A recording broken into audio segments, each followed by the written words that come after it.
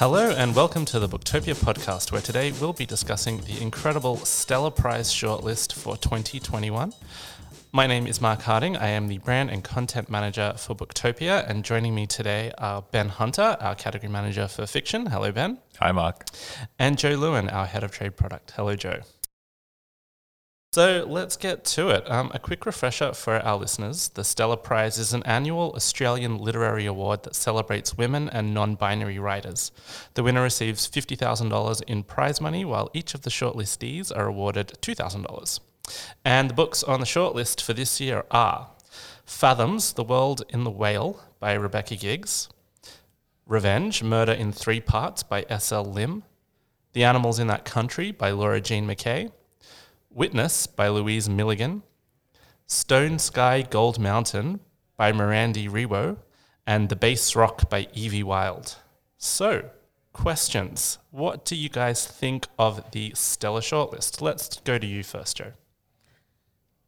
Yeah, look, a really interesting list. I think only one non-fiction, is that right? Is Louise Milligan the only non-fiction? Two? Fathoms is a non-fiction as well. So, that's certainly a trend that we've been seeing in the last couple of years. Both of the last 2 years have been won by non-fiction. Really great to see the first non-binary author being shortlisted this year in S.L. Lim. So that's a great leap forward for Australian literature. I can't say that I've read every book on the list, I'm ashamed to say. I have read 3. You're doing better than me, Joe. I'm great at this because if I read a book, I always find it's never going to win anything. So who's not going to win? I've read one of the books on this list, and I would love it to win because it's amazing. I've read The Animals in That Country, which is a fabulous book. It's wild. It's oddly timely, and it does your head in, and it makes you see the world differently. It was a wild long list, and it's a wild short list. As a result, I have a question. Is it Bass Rock or Base Rock? Oh, I said Base Rock. I would think Bass Rock, like the fish. Yeah. No, you're totally right. I probably said bass rock because I was thinking like rock and roll, like bass a bass rock guitar. If you do search for the book on our website, you do get a lot of how to learn bass guitar books. Yeah. Do you also get books about how to catch a delicious bass, though? Probably. Yeah, maybe. Well, I apologize. I apologize if I mispronounced the title of the book. I was so worried about getting all the author names right that I didn't even think about the titles. You did, yeah, right. that's one of the books that I've read is The Base Rock, and in my head I call it The Base Rock. Yeah, right. Not the bass rock, but maybe it's because I love rock with bass. Rockin'. So what do you think are the big contenders on the shortlist, Ben? Okay, well, I would love The Animals in That Country to win. I think it's a fabulous book. It did incredibly well in the Victorian VPLA. So there's some prize history already. It's been very well received. It's a young writer. There's a lot of young talent on here as well throughout the long list. But I would, as I say, every time I love something, it never wins. And there's a lot to love throughout the list. I have a certain. I really want to read Fathoms, and it's not even fiction. I take care of the fiction list for my job. I have a feeling about Fathoms. I don't know why. Feeling in your waters? Yes. The fathoms of your waters? Yes, that's right, Joe. What about you? Look, I think Louise Milligan's book is so incredibly timely. With everything that's going on in Parliament at the moment and all of the conversations about, justice for women at the moment, I think it's an incredibly timely book. So it would not surprise me at all if that won. But with that said, that would then be 3 non-fiction picks in 3 years. So it depends on how they judge and how they take these things into consideration. I can't enter the minds of a judge. I loved Laura Jean McKay as well. I thought it was just such an original book and a premise that I'd never thought about before. And, I wish I'd read all of the others so that I could, confidently say which one was best. Yeah, SLM, I read their first novel, which is called Real Differences. And that was a real outsider book. It's from a small press called Transit Lounge. And Transit Lounge has had some big prize wins before, even though it's the publisher is pretty much a one-man band. Yeah. But this book I read, Real Differences, it tore apart a lot of the kind of Australian prejudice mindset, which I think is a theme for a lot of these books. So they're tearing at Australian prejudice in all these different areas, whether it's gender or our relationship with the natural world, or our relationship with money. Yeah. So the new SLM book, Revenge in 3 parts, sounds bonkers. It sounds wild. I would love to read it. Yeah. So we all love a dark horse. What are the unexpected books that we should maybe be looking out for as potential winners that could upset maybe? Well, that's it. SLM. Yeah, I think and as you said at the outset, Joe, the first non-binary person to be shortlisted, I think that's really cool. Yeah, it's great. Were there any books from the long list that you're surprised didn't make it onto the short list? Look, I think I was surprised to see Jessie 2 make it onto the long list. Not because I don't think it's a good book, but because it's a very commercial book, and the Stella is usually a bit more serious and literary in its focus.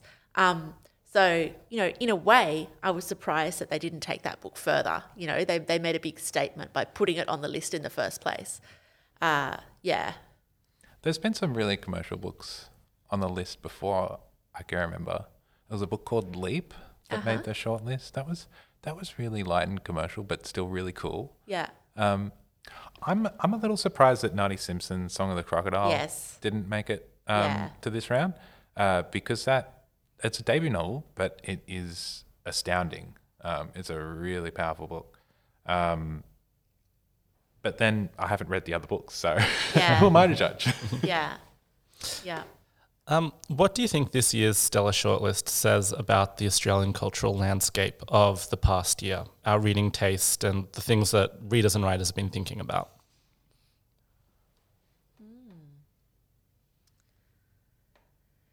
I guess it's really diverse. I think what's been really exciting about working in bookselling in the past 12 months through there've been a lot of issues in the past 12 months that people have cared really deeply about. You would think that during a pandemic year people would be very selfish, but really people have been getting involved in activism in a way that we haven't ever seen before, whether it's gender politics, whether it's racial politics, whether it's sexuality. And I think that diversity has really flowed through onto the page. Not just in what's being written or published, but what's being consumed. So the appetite from the Australian book market for really, really diverse authors, lots of different walks of life, and that's great. Yeah, it's certainly probably the most ethnically diverse list I remember. As well as the gender diversity we've talked about. I'd also, what was I going to say? I just think it's exciting, and I've read a lot of fiction, and I find increasingly I'm being given by publishers big ticket novels that aren't written for me as a white man. They're written for an audience that's not for me. I'm not the intended audience. I'm not the default audience anymore for fiction in Australia. And I think that's about time, right? Because I am just one flavour of human. In our podcast with Claire Thomas, she said it very beautifully when she said, you know what? I didn't actually think about men at all when I wrote this book. Yes. I don't care what they think. It's not for them. And I didn't, I think that's really lovely that, but at the same time that in inverted commas, women's literature is a lot more accepted as being, suitable for everybody to read. It's not as, as reductive as what we've seen in the past. And it's been held up and it's winning prizes at the highest level. Mm-hmm. Not just women's prizes. So I'm going to pin you both down to make a final prediction for the winner, and then when we discuss the winner after it's been announced, you'll either be lauded as for your predicting abilities or shamed. So Joe, make a prediction. Who do you think is going to win? Louise Milligan. Ben? All right, Animals in That Country. All right. There's a Freddo frog in it. I'm doomed, I'm sure, but I would love it if that book won. Well, look, it's very timely with the pandemic and also, who knows? Any further thoughts you guys wanted to add before we wrap it up? No, only that you should go and discover these books for yourselves, listeners. Absolutely. Yeah, and you can get them all at a little website called booktopia.com.au. So thank you to Joe and to Ben for joining me today, and thank you to all our wonderful listeners for tuning in. The Booktopia podcast is produced by Nick Vasiliev, and you can find more of our episodes on our SoundCloud and Apple Podcast page. Thanks for listening.